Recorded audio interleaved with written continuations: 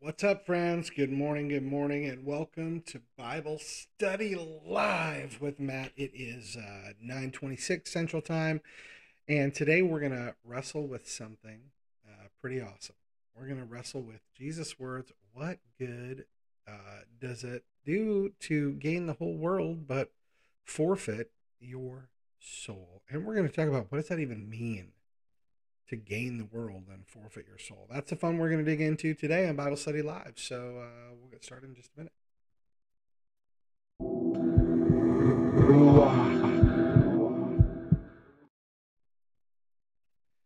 Hey, good morning. Thanks for joining me on Bible Study Live today. I'm going to drink a little bit of this water that looks like dirt, but it's not. It's black water, which is great. Balance, love, kindness. It's fulvic acid. It's supposed to be really good for you. Tastes just like regular water.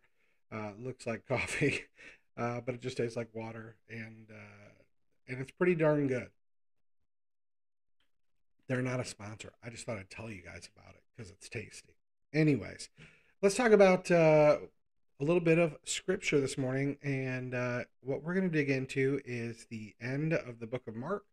Now, as I try and say every time we do this, the whole goal is to create conversation without condemnation. So, look, we might not always agree on stuff, but we're not going to argue about it. We're just going to wrestle with the word. And so today's wrestling with the word is going to be from the book of Mark. We're going to be digging into chapter 8, verses 34 through 38. Today I'll be reading from the New English Translation. Look, whatever you want to read from is good. But we're also going to take a Greek lexicon today because we're going to take a peek at some language stuff in the Greek because words matter. That's why. So, yeah. Okay. So, without further ado, share my screen. And you know what? Let me just make sure really quick. There's something that seems to be kind of hiccuping my system. And I don't really care for that. So, I'm going to see what it is and kill that application. And that way we can move a little faster.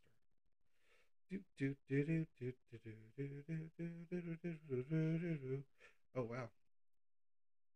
For whatever reason, it's doing it. So hold tight, and I'm going to switch browsers here because for whatever reason, this one is just eating up memory like crazy. Boom, and go back over here, copy this, and paste that in this new browser, and then I'll share my screen with you, and we'll dig into the scriptures here. Whew, goodness, for some reason, that was eating up a lot of memory, which is not normal.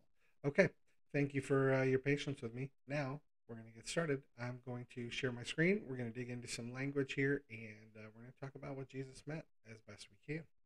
So, from the New English Translation, Mark chapter 8, verses 34 through 38. And the reason that I like the New English Translation is that the footnotes that they make relate to the translator. And I think that is pretty darn cool. So, there you go. So we don't need to have Strong's Concordance open, I guess, since translator notes are in here. So here we go.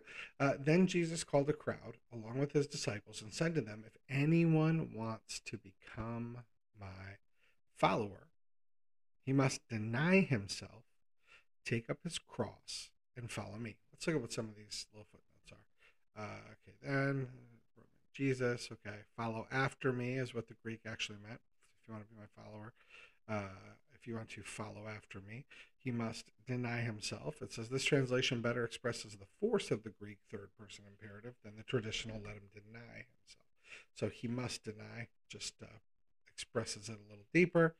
It says he must take up his cross. To bear the cross means to accept the rejection of the world for turning to Jesus and following him.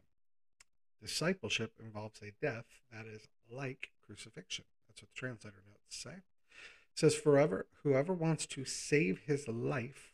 The Greek in some of the translations says soul. Okay. Suke has many different meanings depending on the context. This is important. It says the two primary meanings here are the earthly life, sometimes called the physical life, and the inner life, the life that transcends the earthly life, sometimes called the soul. The fact that the Greek term can have both meanings creates this in this verse both a paradox and a wordplay. So the desire to preserve both aspects, suke, for oneself, creates a tension here. It says translation of the Greek term suke presents a particularly difficult problem in this verse. Most English versions since the King James have translated the term life. This preserves the paradox of finding one's life, the sensitivity of the earthly life, while at the same time really losing it in the sense of soul or transcendent inner life, and vice versa. But at the same time, it obscures the wordplay that results from the same Greek word having multiple meanings. To translate to soul, however, gives the modern English reader the impression of the immortal soul at the expense of the earthly life. On the whole, it's probably best to use the translation life and retain the paradox at the expense of wordplay. Now, there's a reason that I share that with you guys, and that is this. Look, we don't communicate the same way that the gospel writers did. Everything's not the same in how we talk, things like that. So, with them, multiple words had different meanings. So it's very important that when we're going through this stuff and we're wrestling through scripture, that we just acknowledge that, okay? Like, the reality is, it isn't always the same. How we see things isn't always the same as how they were seen by the original gospel writers. So it's important that we just own that, acknowledge that, okay? And by the way, I'm gonna lighten up the brightness here for some reason. It is super dark this morning. Okay. Anyhow, let's get back to the scriptures, and now we'll read through the rest of this. Okay. So Jesus said, "For whoever wants to save his life will lose it, but whoever loses his life because of me and because of the gospel will save it. For what benefit is it for a person to gain the whole world yet forfeit his life? What can a person give in exchange for life, for his life? For if anyone is ashamed of me and my words in this adulterous and sinful generation, the Son of Man will also be ashamed of him when he comes in the glory of his Father with the holy angels." Who-wee. What in the heck is Jesus saying here? Or as like most of our devotionals end with, what is this saying to you? This is kind of an interesting thing to wrestle with. And as the translator put, there's kind of this paradox of giving up your life. But let's just look at it on the surface level first, the Peshat, the surface level, if you will. So on the surface level, here's the deal. Jesus, he called his crowd and his disciples together. So it's not just his disciples, but he's saying this to basically anyone listening. So the crowd that is listening to what's going on here, Jesus is saying, hey, guess what? We're going to have a conversation about this, and I want everyone to hear it. So it's important to acknowledge that Jesus was having this conversation with everyone, not just his closest disciples. This is important because he wasn't just saying this to the people who had committed to following him.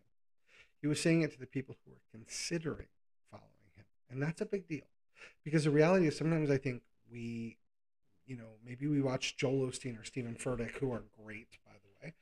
But sometimes I think we'll watch them and we get under the impression that if I follow Jesus, what it means is everything's going to be easy.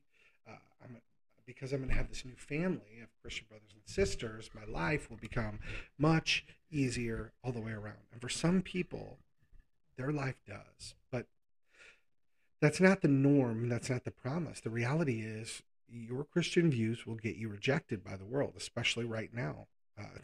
Especially this month, even. Now, some people think that there's a struggle with this whole, well, how do you, Jesus said to love, and how do you love people, but not be supportive of like Pride Month and things like that? Here's the reality: you can still love people, but disagree with their life choices. You can still be kind, you can still be loving, you can still be considerate, and still know that choices being made aren't okay. And there's been many times in my life where people loved me like Jesus, but they also spoke truth into my life that, hey, choices you're making, dude, they're not good ones, right? So that's how we can do that. But what Jesus is saying here is bigger than just this month. It just so happens that the month that we're in is causing a lot of controversy, and people get upset with the church, and people get upset that are outside the church. But here's the deal. Jesus called the crowd along with his disciples and said, if anyone wants to become my follower, he must deny himself and take up his cross and follow me. What does it mean to deny yourself? That is a very interesting thing. He must deny himself. Well, what is yourself? Yourself means making it about you. If we truly want to follow Jesus, this is so hard. It really is. But we have to set aside, like, hey, this is what I feel. This is what I feel is right. This is what I feel is good. This is what I feel. I feel. I feel.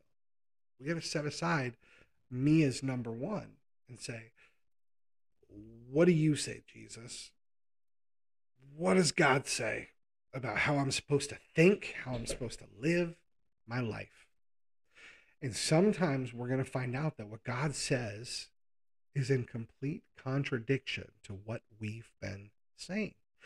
And sometimes our brain will even struggle with going, but this feels like the right thing to do. This feels like the right way to be. And I get it. Trust me, I get it. There are times in our life where it's like, but it feels like the right thing to do this. Like, I feel like there's nothing wrong with this because it doesn't have to do with me, right? Like, hey, for me, it's this, but I don't get, what somebody else does, that's their deal. When it comes to judging others, like passing judgment on someone who doesn't know God, yeah, it's not our place.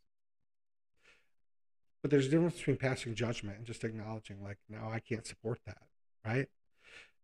And it's interesting because Jesus said he must deny himself if he wants to follow him. He must deny himself and take up his cross.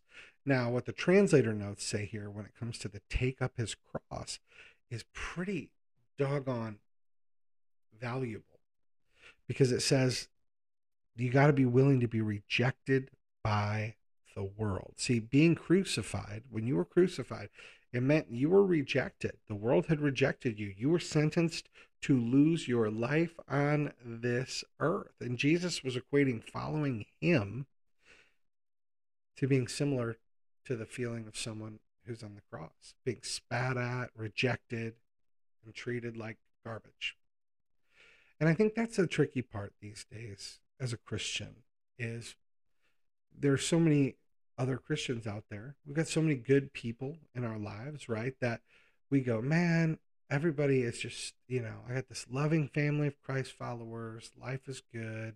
I love where things are. So it's good. And sometimes we can get very comfortable in that and forget that Jesus said following him wasn't going to be comfortable. The world would reject us.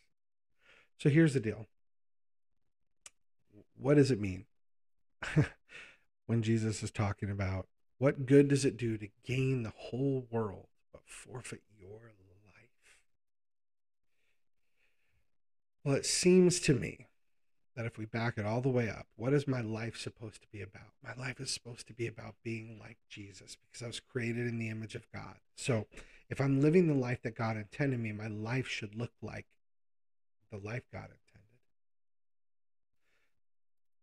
If I'm trying to impress everybody in the world, if I'm trying to not have my friends be ticked off at me, if I'm trying to not tick off my kids who might have different perspectives than me, if I make that a bigger priority than following God, I'm dishonoring God. I'm dishonoring Jesus. Now, it doesn't mean I'd be rude or mean or distasteful toward my friends or my children or even those who consider themselves my enemies. But what it does mean is this, not compromising what I believe just to make them happy. See, I love my friends. And I know I have many that have very differing views, especially as it relates to Pride Month this month. I love my kids. Some of my kids have differing views, especially as it relates to this month, Pride Month. But I want to make something clear. I wouldn't stop loving one of my children if they were gay, nor would I stop loving one of my friends. I have gay friends and I love them. Why wouldn't I? Duh. Um, just like I wouldn't stop loving a friend who, maybe they have a different struggle. Maybe their struggle is with adultery or an addiction. Uh, a friend who's uses the same language that I used for so many years.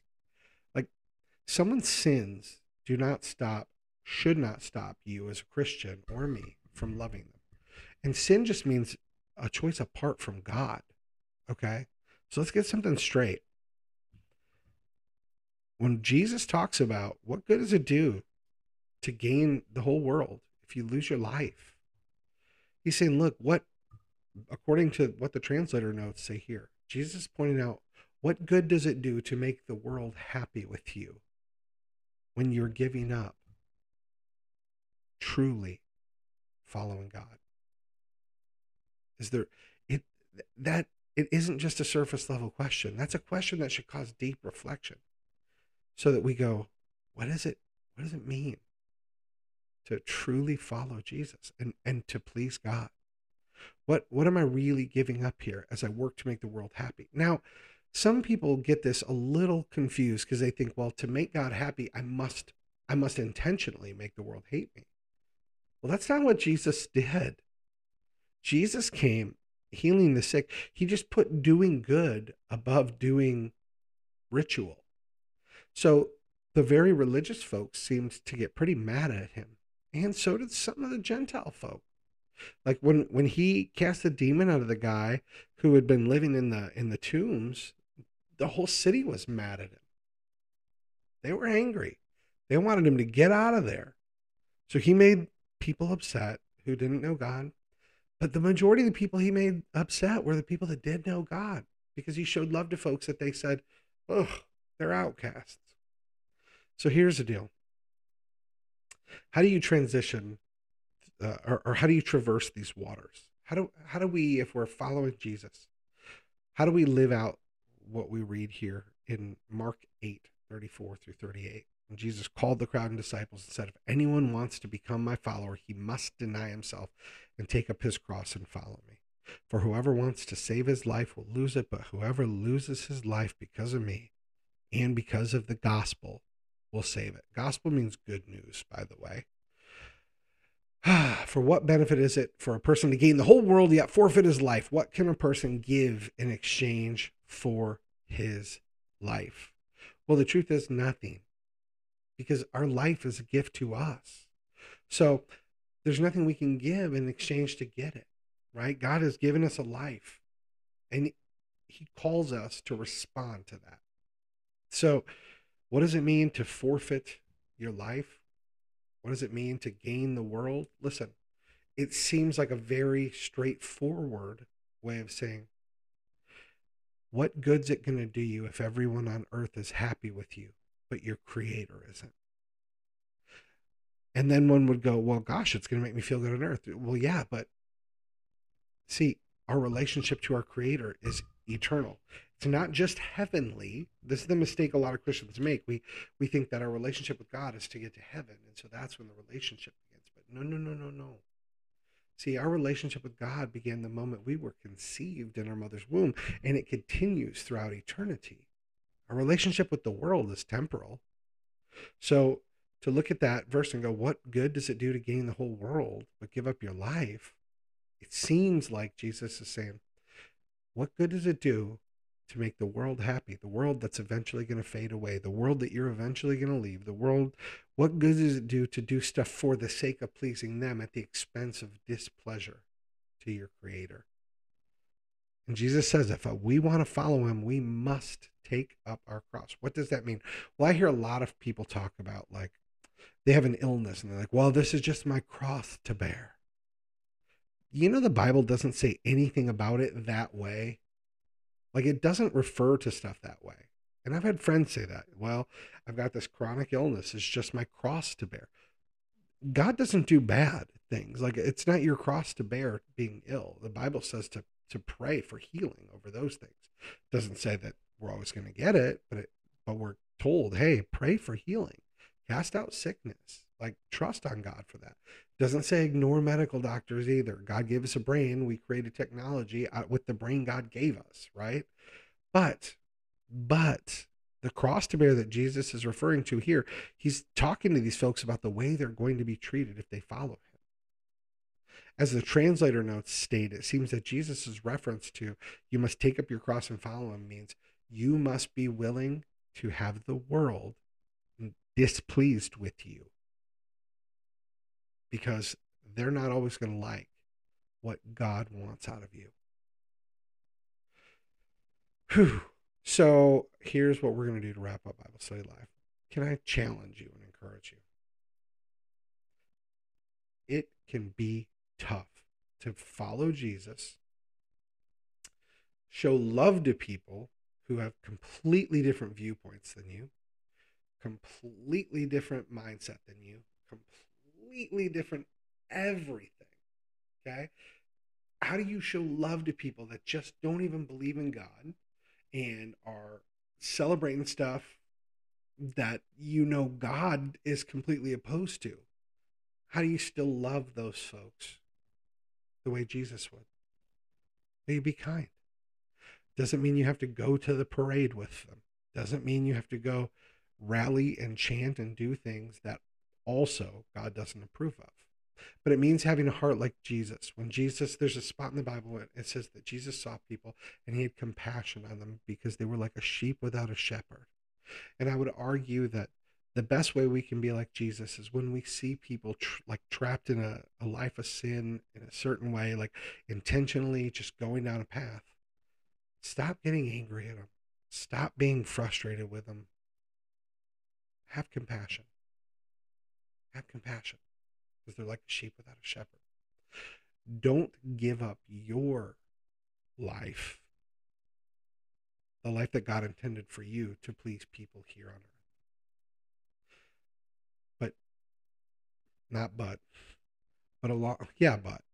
But it doesn't mean you have to intentionally try and get people on earth to hate you either. The world will do that on its own. People will do that on their own. So let's take up our cross, meaning let's be willing to understand the world may reject us. The world may spit on us. The world may look at us and say, you're crazy. What you believe is nuts. We have to be willing to accept that. That's the cross that we're going to bear. We have to be willing to, if we're going to follow Jesus, we have to be willing to take that up. And at the same time, we have to be willing to be like Jesus and pray for them. Forgive them, Father. They don't know what they're doing. There you go. That's what I was wrestling with in today's Bible Study Live from the book of Mark, chapter 8, verses 34 through 38. Look, if you dig it, share it with somebody else, please. If you have questions or comments or you disagree, pop them in the comment section. That'd be great.